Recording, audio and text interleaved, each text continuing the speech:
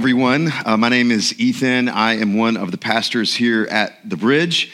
Today, worship looks a bit different due to the coronavirus pandemic and because of the governor's recommendation to leaders throughout our state.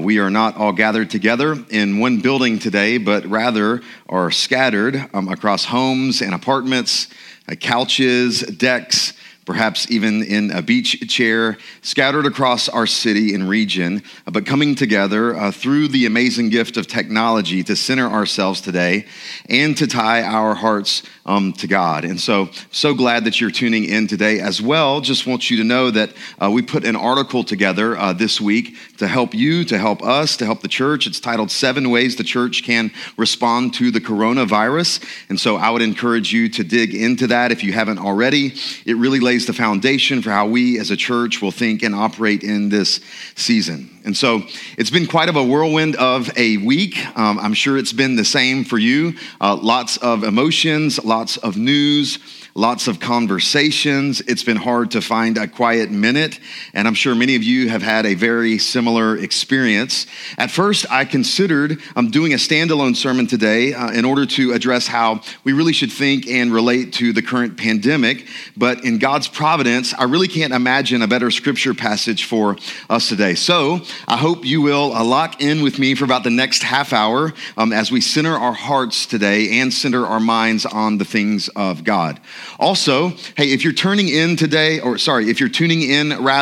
and maybe you're with a friend, maybe you're with a family member, you're even by yourself, maybe you don't normally go to church, maybe you aren't a follower of Jesus, I just want you to know that I am really glad that you are checking this out with us. I think you're going to get a really good perspective today of what it means to be a Christian, especially in this cultural moment. So here's the short version.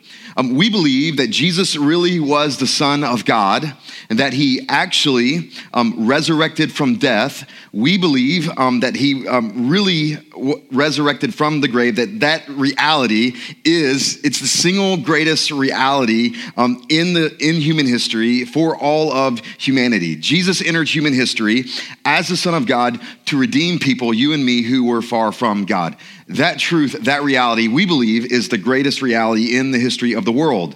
And we believe that Jesus' life, death, and resurrection was for you, that God loves you, that God is for you, that God wants to know you and to have a relationship with you. And we believe that faith in Christ, who he is and what he has done, is the only way to experience the kind of life God has for you.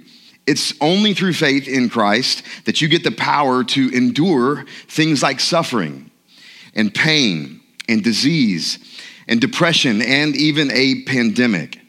And the gospel not only has the power to transform an individual, but also whole societies. And so I'm grateful that you're with us today. And if you're looking for hope, I think that you are in the right place. So would you pray with me as we begin? God, today we just, as we begin, we just stop for a moment. We just pause. We center ourselves on you. We enter into a spiritual moment together to think about you, to be able to hear from you, to be able to worship you, to be able to connect with you, so that you can really give us the word that you would have for us in this moment, and that you would center our lives. And God, I am so thankful today that as the writer of Hebrews said, we have a kingdom that cannot be shaken. And so therefore, let us offer up to you, to God, an acceptable worship with reverence and awe, for you are a consuming fire. So God, would you consume our hearts today as we spend a little bit of time in your word, looking and listening to your word. Amen.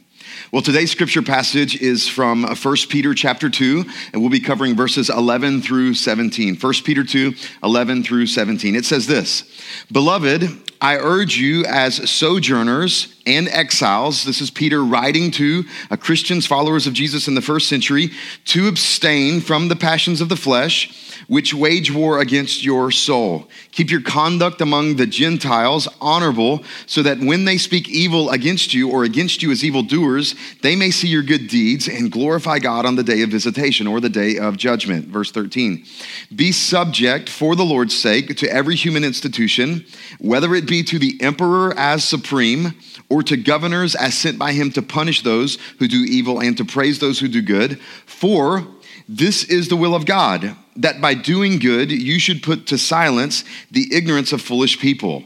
Live as people who are free, not using your freedom as a cover-up for evil, but living as servants of God. Honor everyone. Love the brotherhood. Fear God. Honor the emperor. My title for today for the sermon is this: Life in the Empire. Life in the empire. The Apostle Peter here in the first century is helping us understand what it looks like to live as Jesus followers in a culture that's actually hostile to the claims and the practices of Christianity. This was exactly the same in the first century. And so beginning with our text today, Peter is actually going to shift from primarily theological in nature to primarily practical in nature. He's set up for the first few verses in the first couple chapters, theologically, what it means to be exiles, to have our identity in Christ. And now he's going to actually talk practically about what it looks like for you and I as Jesus followers to live in the culture that we find ourselves. And you and I, we need to know what it looks like to live in the empire. And just when I say empire, this is the category, this is the concept that these first century Christians would have understood. When I say empire, I mean nation. I mean the kingdom of this world. I mean the culture, the world that we find ourselves in. You and I need to know how to live and how to operate in the culture that we find ourselves in the empire. We need to know what it looks like, practically speaking, to live in this actual cultural moment, because it's going to direct us directly and personally. Kind of reminds me of a story of a conversation that I had a few years ago with a pastor named Steve Timmis. He's a pastor that is in the UK. I could say the UK is a few years ahead of us in the West of what it means to be secular, what it means to be progressive. The UK is really a few years ahead of us. And in a conversation that I was having with him, he pastors in the UK, he actually told me that because of the direction and because of where the culture is, where they are in their culture, their pastors at his church have actually removed any kind of ordination or pastoral licensure with the state. They don't even conduct weddings because of the pressure of the state for them to comply with the state's legal regulations. And so they actually send their engaged couples to the courthouse to get legally married, and then they do a celebration together with the church after the fact. That's the direction that we are heading as well. So this isn't like I Love Lucy culture anymore. It's not Sanford and Son. It's not Leave It to Beaver or Home Improvement or Family Matters. Those days are gone. They're just completely gone. We're in a different moment today.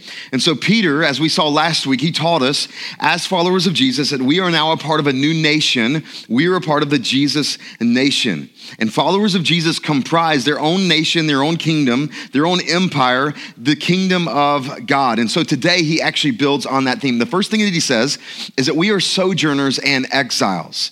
Our identity as followers of Jesus, we're sojourners and exiles. That's actually really unique language that he uses for us. Here's what we need to understand. I'll put it on the screen for you. There's a difference between the kingdom of God and the kingdom of the world. The kingdom of God and the kingdom of the world. The kingdom of the world you could also refer to as the empire. When you become a Christian, God transfers you from the kingdom of the world to the kingdom of God. What God is doing right now in human history and what he has been doing is actually growing his kingdom and building his kingdom. And then one day his kingdom will come in its final state. But right now there is a war that is happening between the kingdom of God and the kingdom of this world. So let's start with the kingdom of God. Here's what scripture says for those who are in the kingdom of God. We are chosen people. We are a royal priesthood. We are a holy nation. We also see the language of the church or the body of Christ. Now, if you look at the kingdom of this world, the language that we see is the world or state or empire or nations or the Gentiles, meaning all the ethnos, all the ethnic groups outside of the kingdom of God. If we look at the nation of God, we see that the structure of the nation of God is this. Our king is Jesus. The citizens of God's kingdom are Christians. The place of his kingdom right now is the church. Our constitution and our law is the Bible. It's the law of God. Our government, our church leaders, apostles, prophets, evangelists, shepherds, and teachers. If you look at the nations of this world, They are set up and structured in this way. The kings of the nation of this world are presidents or emperors or whatever you would call them. The citizens are non-Christians. The place are countries. The constitution and the law for the world is whatever the law of the state is. And the government are the officials of the state. Now, here's what's important. The characteristics of the kingdom of God, the way that the kingdom of God functions, the way that the kingdom of God operates, this is what Scripture says, that the characteristics of his kingdom are light, holiness, righteousness, honor, peace, love, justice, unity, selflessness, sacrifice, and moral fidelity. This is what it means to operate within God's kingdom. Now, the kingdom of this world is completely opposite. This is what Scripture refers to, and this is how the characteristics that Scripture gives us for the kingdom of this world. Darkness, unholiness, unrighteousness, slander, fear, hate, injustice, division, selfishness, greed, and immorality. These are the characteristics of the kingdom of this world. And so just to be clear, the kingdom of God is the realm of God. It's the realm of God. It's the domain of God. It's the rule of God. It's operating within the realm of God. And the kingdom of this world, to be clear, is the realm of Satan, which means to live under the dominion and the rule of Satan, our enemy, the greatest enemy against God and against you and me. So then, if we're in the kingdom of God, and you have the kingdom of this world, then how should we operate? What is our relationship to the empire? What does Scripture actually say? Here are the words that Scripture uses. We are strangers, we are exiles, we are foreigners, and we are ambassadors. This is what Scripture says that we are as followers of Jesus in the world, in the culture, in the empire that we find ourselves. We're strangers. We're like refugees. We're like immigrants. We're like exiles. We're foreigners. We're ambassadors. This isn't our home. This isn't our final destination. Our citizenship belongs somewhere else. So how should we, you and I, as followers of Jesus and as exiles and sojourners, how should we live in the empire? Now, historically, there are three kind of like big, broad ways that Christians would typically associate or relate to the world or relate to the empire. The first is invasion. Invasion. This is being against the world. This is being against the empire. This is like trying to have a military, like overthrow the empire, overthrow the nation, overthrow the world. In the scriptures, this would be people like the zealots. Peter himself was actually a former zealot. A zealot was a religious, really kind of militant person that they thought the purpose of the Messiah and the coming of the Messiah was to literally overthrow the government. This would also be Judaizers. This would be the Maccabean revolt. These are people that literally took arms, swords, drew the sword to try to defeat the nation that was at hand. This was in the DNA of Peter, of what he had always known. This is why you may remember the story of Jesus in the Garden of Gethsemane with some of his followers, and Peter is there as well. The Roman guard comes to take Jesus captive, and what does Peter do? He draws the sword and he actually tries to cut a guy's head off, misses, and cuts his ear off.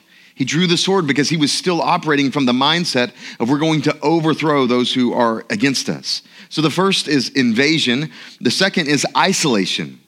It's isolation. It's running away from the empire. It's seclusion from the empire. These would be like people throughout history, Christian hermits, as they are called, or the monastics, those who actually retreat from the world. They build monasteries. They go into caves. They hide away from the culture. They hide away from the world because they don't want to be close to the empire. They think holiness is as far away as you can be from the empire. So invasion, isolation, and then the last one is infiltration. Infiltration, it's Christians who try to acquire power through the empire, which means aligning yourself with the empire or affiliation with the empire in order to try to gain power and infiltrate the empire or the nation or the kingdom of this world for your own power and for your own good. This would be like the Crusaders in the Middle Ages. The Crusades in the Middle Ages, where the church actually had the power of the state and used the military of the state to actually kill other people. This would also be like 20th century moral majority in America. those who are trying to infiltrate the state or the empire in order to try to gain power so that the empire will look like the kingdom of God. So how should we, if those are all wrong ways that we should relate to the empire, how should we live in the empire? Well, let's look back at the text, verse 11. Beloved, I urge you, as sojourners and exiles, to abstain from the passions of the flesh, which wage war against your soul. Keep your conduct among the Gentiles honorable, so that when they speak against you as evildoers, they may see your good deeds and glorify God on the day of visitation. Now, Scripture, first of all, the first thing that we see is this abstention from the passions of the flesh, which means not engaging in our fleshly desires. Scripture is always contrasting the flesh and the spirit. This is an analogy. Flesh, the word here literally means flesh. It means your body, but it's an analogy. It means what is earthly. It means what is of this world. In Scripture, whenever you see the Spirit, it means not what is of your flesh or what is of this world, but what is actually of heaven, what is spiritual, what is godly. And this is ultimately a mindset that you either operate from your flesh, from your earthly perspective, or you operate from the Spirit, from the Holy Spirit, and from that kind of perspective. When you become a Christian, you don't automatically have some kind of spiritual amnesia of the past. You get the Holy Spirit when you become a Christian, but then the process of sanctification begins where you learn how to walk in the Spirit or walk in step with the Spirit, getting rid of your old mindset and learning a new mindset. So this is the first way we live in the empire. Life in the empire means walking in the Spirit, not the flesh. Life in the empire as followers of Jesus means we live according to the Spirit, not according to the flesh.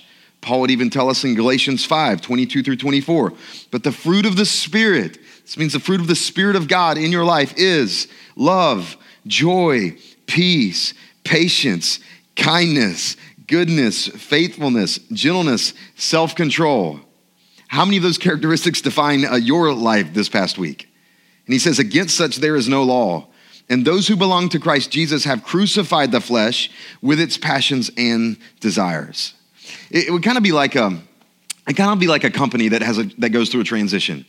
A company is struggling, a company is plateaued, a company is in decline for whatever reason. The market isn't good, or their process isn't good, or the product isn't good, or whatever it is. New CEO comes in, says this is a new vision, this is a new way that we're going to do things. We're going to operate in a different way. We're going to function in a different way. The previous employees are the ones that are stuck.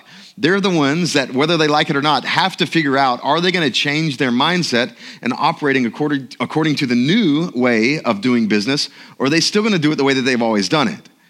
In order to stay there, in order for the company to thrive, they actually have to begin to have a shift of their mindset and shift the way that they have been operating. That's why some of you perhaps, or some of you may have known someone in your family or in the past that got laid off because somebody new showed up, a new coach, a new CEO showed up, got rid of all the other staff and started new because he didn't want to have the old mindset. He wanted to start something fresh. You and I as believers, we have to operate according to the Spirit. We got the Holy Spirit in us. We got the Spirit of God in us. And all of us have the ability, whether you're a pastor or not, whether you're on staff or not, all of us, if you're a follower of Jesus, have the ability to have the Spirit of God in us. And if we walk in step with the Spirit, we don't have to live according to the flesh, fear, anxiety, whatever it may be. We can operate according to the Spirit, love, joy, peace, long-suffering, and so forth. So Peter says, hey, the first thing you got to do living in the empire, first thing Jesus followers got to do living in the empire, you got to walk in the Spirit. You can't walk according to the passions of the flesh. You got to walk according to the Spirit. And then he says this, look in verse 13. He says, be subject for the Lord's sake to every human institution, whether it be to the emperor as supreme, speaking of the Roman Empire, verse 14, or to governors in the empire, as sent by him to punish those who do evil and to praise those who do good, which meaning the role of government is to uphold good and to punish evil. The role of government is to create a society in which good flourishes, in which human flourishing happens. Verse 15, for this is the will of God for you and me, that by doing good, you should put to silence the ignorance of foolish people. Here's the second thing that life in the empire looks like. What it means. Life in the empire means submitting to civil authorities. Submitting to civil authorities. He says to be subject. The Greek word here, it literally means to submit to the orders or directives of someone. You could translate it as subject or submit or obedience or obey or submission. And this word, this exact word, is going to be used in a couple other ways in the following passages, actually about workplace relationships and family relationships, which we'll get to in the next couple weeks. See, you won't rightly understand the nature of God until you rightly understand the nature of authority. That you have to be in subjection to the authority that God has put over you. Now, we live in a culture that is just completely anti-authoritarian. Like, no one likes the word authority. No one likes the word submit. We are an anti-authoritarian culture, anti-establishment. Understandably so. I get it. I've been there. I've been under bad leaders and bad authority. But we are like, I'm my own person. I follow my own truth. I live what is right for me, not what is right for you. I don't submit to anybody. I only submit to myself. Well, God is a God of order. God is a God of authority. God has established the world in such a way that he has ordained multiple human institutions in which the world will function. It's not like a bad thing. So, for instance, the first institution, government. God has ordained and instituted and established civil government for the way in which the world should operate. That's God's idea.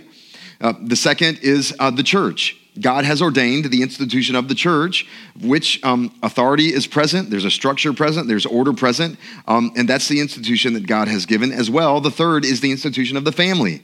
That the family structure, the family unit, the father, the mother, children, there is order there. There is authority there. It's a structure that God has instituted for a human flourishing. So first of all, God institutes government. It's God's idea. He's the one that established it. Paul would even tell us in Romans 13, verse 1, he would say, let every person, speaking of you and me, be subject to the governing authorities, for there is no authority except from God, and those that exist have been instituted by God. Here's what that means. Authority is God's idea. Government is God's idea. No one is actually in a place of authority unless God has allowed it. God institutes government, and God reigns over all government. God reigns over it all. Daniel 2, 20 through 21 from the Old Testament. It says this, Daniel answered and said, blessed be the name of God forever and ever, to whom belong wisdom and might. He changes times and seasons, and then get this, he removes kings and sets up kings. Which means God is his responsibility to set up kings and to take kings down, to set up presidents and to take down presidents. And anything and everything that happens in human government across the world is allowed by God. We would even see Proverbs 21:1. We would see the king's heart is a stream of water in the hand of the Lord. He turns it wherever he will. No king, no president, no ruler is outside the sovereign control of God. And God at any moment can turn the heart of the king, the mind of the king, the will of the king in any direction he wants. We would see this in the Old Testament stories like Pharaoh and King Nebuchadnezzar and King Darius. So, submission to civil government is a demonstration of our submission to God. When we submit, this is what Peter is saying, to civil government, we are demonstrating that we are in submission to God. If God is over nations and kings and governments, then we can trust him and submit and recognize that it's not our role to overtake the civil authorities. That's God's job. Now, I will just say, there is room and there is a place for civil disobedience. So in the moments where civil government and civil authorities ask us to do something that is ungodly, we obviously do not obey in that moment. We obey God. We would never disobey God's commands. And so we obey God in that moment, which is why there is a place for civil disobedience. Think of the civil rights movement, a great demonstration of injustice that was happening, ungodliness that was happening in a society. And specifically, mainly, Christians stood up and said, like Dr. King, this is not just, this is not right, and the government should change and should pursue a goodness for the purpose of human flourishing. And so there are moments where you and I may need to exercise civil disobedience. But when the government is not asking us to do something that is ungodly, we are commanded by God to submit to whatever the orders are of our government. I mean, how timely this past week, where we've got leaders in our government who are asking us to do certain things and to function in certain ways as institutions, as organizations, as gatherings of people. And we should do our best to try to submit to whatever the governing authorities are saying. So God has instituted government. He reigns over all government, and life in the empire means that we have to submit to the civil authorities. Now look at the last two verses in verse 16 and 17. It says this: live as people who are free. Live as people who are free, not using your freedom as a cover-up for evil, but living as servants of God. That word there is bond servants. Servants of God. Verse 17. Honor everyone. That means everybody. Yeah, that means your roommate. That means your mother-in-law. That means your neighbor. That means your coworker. Honor everyone. Love the brotherhood, speaking of the brothers and sisters in Christ. Fear God, healthy awe and reverence for who God is. And then get this, honor the emperor. This is crazy. This is crazy to me. Here's the last thing. Life in the empire means honoring all people. Life in the empire means honoring all people. Honor everyone. We honor people not because they have earned honor, but because they are due honor. We honor people because they are made in the image of God. The psalmist would tell us in Psalm 8, 4, and 5, what is man that you are mindful of him, speaking of God? Why are you mindful of man and the Son of Man that you should care for him? And this is what he says about humanity, about us. You have made him, speaking of mankind, a little lower than the heavenly beings and crowned him with glory and honor. Which means God has already given glory and honor to every human being. Every person is made in the very image of God. And so therefore we should recognize that glory. We should recognize that honor by ourselves honoring one another. Can I just say this? In this moment, in this cultural moment that we find ourselves, some people are gonna lose their minds.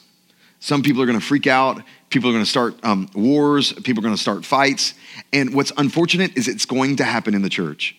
Christians are going to pick sides about what we should do, about what we should not do. There's going to be fights that happen. Christians are going to start throwing bombs and hurling Bible verses at one another, and you shouldn't do this, and you shouldn't do this. We have to, as followers of Jesus, operate with honoring one another, which means I may disagree. We may have a difference of opinion. We may function a little bit differently in maybe a denomination or maybe in a church or maybe even in community groups and different ways that people function. That at the end of the day, even if I disagree with you, even if we have difference of opinions, I have to honor you. I have to honor you. I have to respect you. I have to demonstrate love to you. As he says here, we have to demonstrate love for the brotherhood. This is what we have to do. This is how we have to operate. This is what is going to be remarkable to the culture. There's no honor in our culture. There's no respect in our culture. Everyone is against everyone. It's a cancel culture. You don't have my ideas. You don't have my beliefs. You don't have my philosophy. I'm just going to cancel you. The church, this is our moment to demonstrate that we got something different to offer. This is our moment where we can demonstrate that we actually can honor one another, love one another, serve one another, even the emperor, which translate that into our culture, the president. I mean, this is crazy. The Apostle Peter, he was a zealot, which means he hated the Roman Empire. He hated the Roman Empire. I mean, he was a part of a military tribe against the Roman Empire. And then he actually writes with his own pen, he says to you and to me, honor the emperor. I mean, that just is unbelievable to me.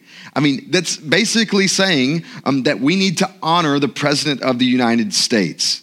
Now, I assure you it was, and whatever your thoughts and whatever your beliefs are and whatever your perspectives and opinion is about the President of the United States, I can assure you that they had it worse than we did, okay? They had it significantly worse than we did. I mean, think about Nero, who would be a coming emperor who would actually slaughter Christians. And Peter's like, you got to honor him. See how crazy that is? You've got to have something so remarkable about you. You've got to have something that is so otherworldly about you that it just doesn't make sense to the culture. And when you function in this way, when you operate in this way, according to the Spirit, I mean, it will change society. It will change the world. It will change people. Honor the emperor. Can I just offer just a Can I just offer like a pastoral encouragement in this moment? Hashtag not my president. I get it. I understand it. It happened during the Obama administration. It's happening right now. Can I just say as Christians, we can do a little better. We can demonstrate, regardless of what you think about the president, you don't have to like him. You didn't have to vote for him, whatever it is, but you do have to honor him. You have to honor him, and by honoring him and by submitting to our government authorities, you're demonstrating a way in which you can actually honor God. Doesn't mean you have to agree with all of his policies. You don't have to agree with all of his politics or whatever it is, but you do have to honor him. You have to honor him. And by the way, why are we so hung up on a president anyways? We're in the kingdom of God. We actually don't need a president. We actually already have a king who rules over us. I'm not saying it doesn't impact our life. It doesn't impact our day-to-day. It does. But I'm saying we should stop being so hung up on who the president of the United States is and start being hung up on who God is and our king who rules and reigns over us. See, church, we have a moment right now in this global pandemic to demonstrate what is altogether different about us. Jesus has saved us. Jesus has given his very life for you and me. He hung on a cross for your sin and your shame, for your past, for your pain, for your anxiety, for your depression, for your guilt, for whatever it is, for whatever you've done, whatever others have done to you. Jesus took that on himself for you. He's given you a new life. He's given you a new mind. He's given you the Spirit of God in you. He's transferred you from the kingdom of the world to the kingdom of God. He's made you now a citizen of heaven. He's given you a new identity. He's given you a new future, a destiny. He's in us. It's time for us to start living and operating like that. I know it's a hard moment right now. I know it's unbelievably challenging. I know that we're facing health loss, economic loss, vocational loss, even perhaps death for some. It's a hard moment, but we are made for this moment. We are made for this moment. We are built for this moment. This is an unbelievable opportunity that we have at our disposal. And so what are we going to do? How are we going to live in the empire? We're going to walk. We're going to walk in the Spirit. We're going to submit. We're going to live in harmony, in peace with whatever empire we find ourselves in. We're going to walk in the Spirit, and we're going to show honor. We're going to show honor to all people. We're going to demonstrate that there's something different about us. We have the hope of the world. If you're joining us today, and maybe the Jesus thing, maybe this gospel thing, maybe this is completely foreign to you. Maybe this is completely new to you. You have like hardly a clue of half the stuff that I'm saying. Let me just say something directly to you. God loves you. I don't know whatever you might be feeling right now in this moment: fear, anxiety, stress, worry, groceries, toilet paper, hand sanitizer, whatever it is. I want you to know today that God loves you. God loves you. He actually gave himself for you. You can give your life to him today. You can give your life to him today. You can start over. God will change you. He'll actually take away the fear. God has the ability to take away the anxiety. He can give you joy. He can give you peace. He can make you new today. The way that happens is you just give your life to Christ. It happens through faith. You can't be a better person. You can't earn it. You can't check a box and make that happen. It happens through faith. Believing in who Jesus is and what he has done for you, his life, his death, and his resurrection for you. If you trust him today, if you believe him today, put your faith in him today, you can become a new person. Let's pray. God, today, I just ask that you would give us the grace right now in this moment, through the name of Jesus and through the power of Jesus, that you would just allow us in this moment to be the church, to be the kingdom of God, to be the kinds of people that you have equipped us to be, that you've called us to be.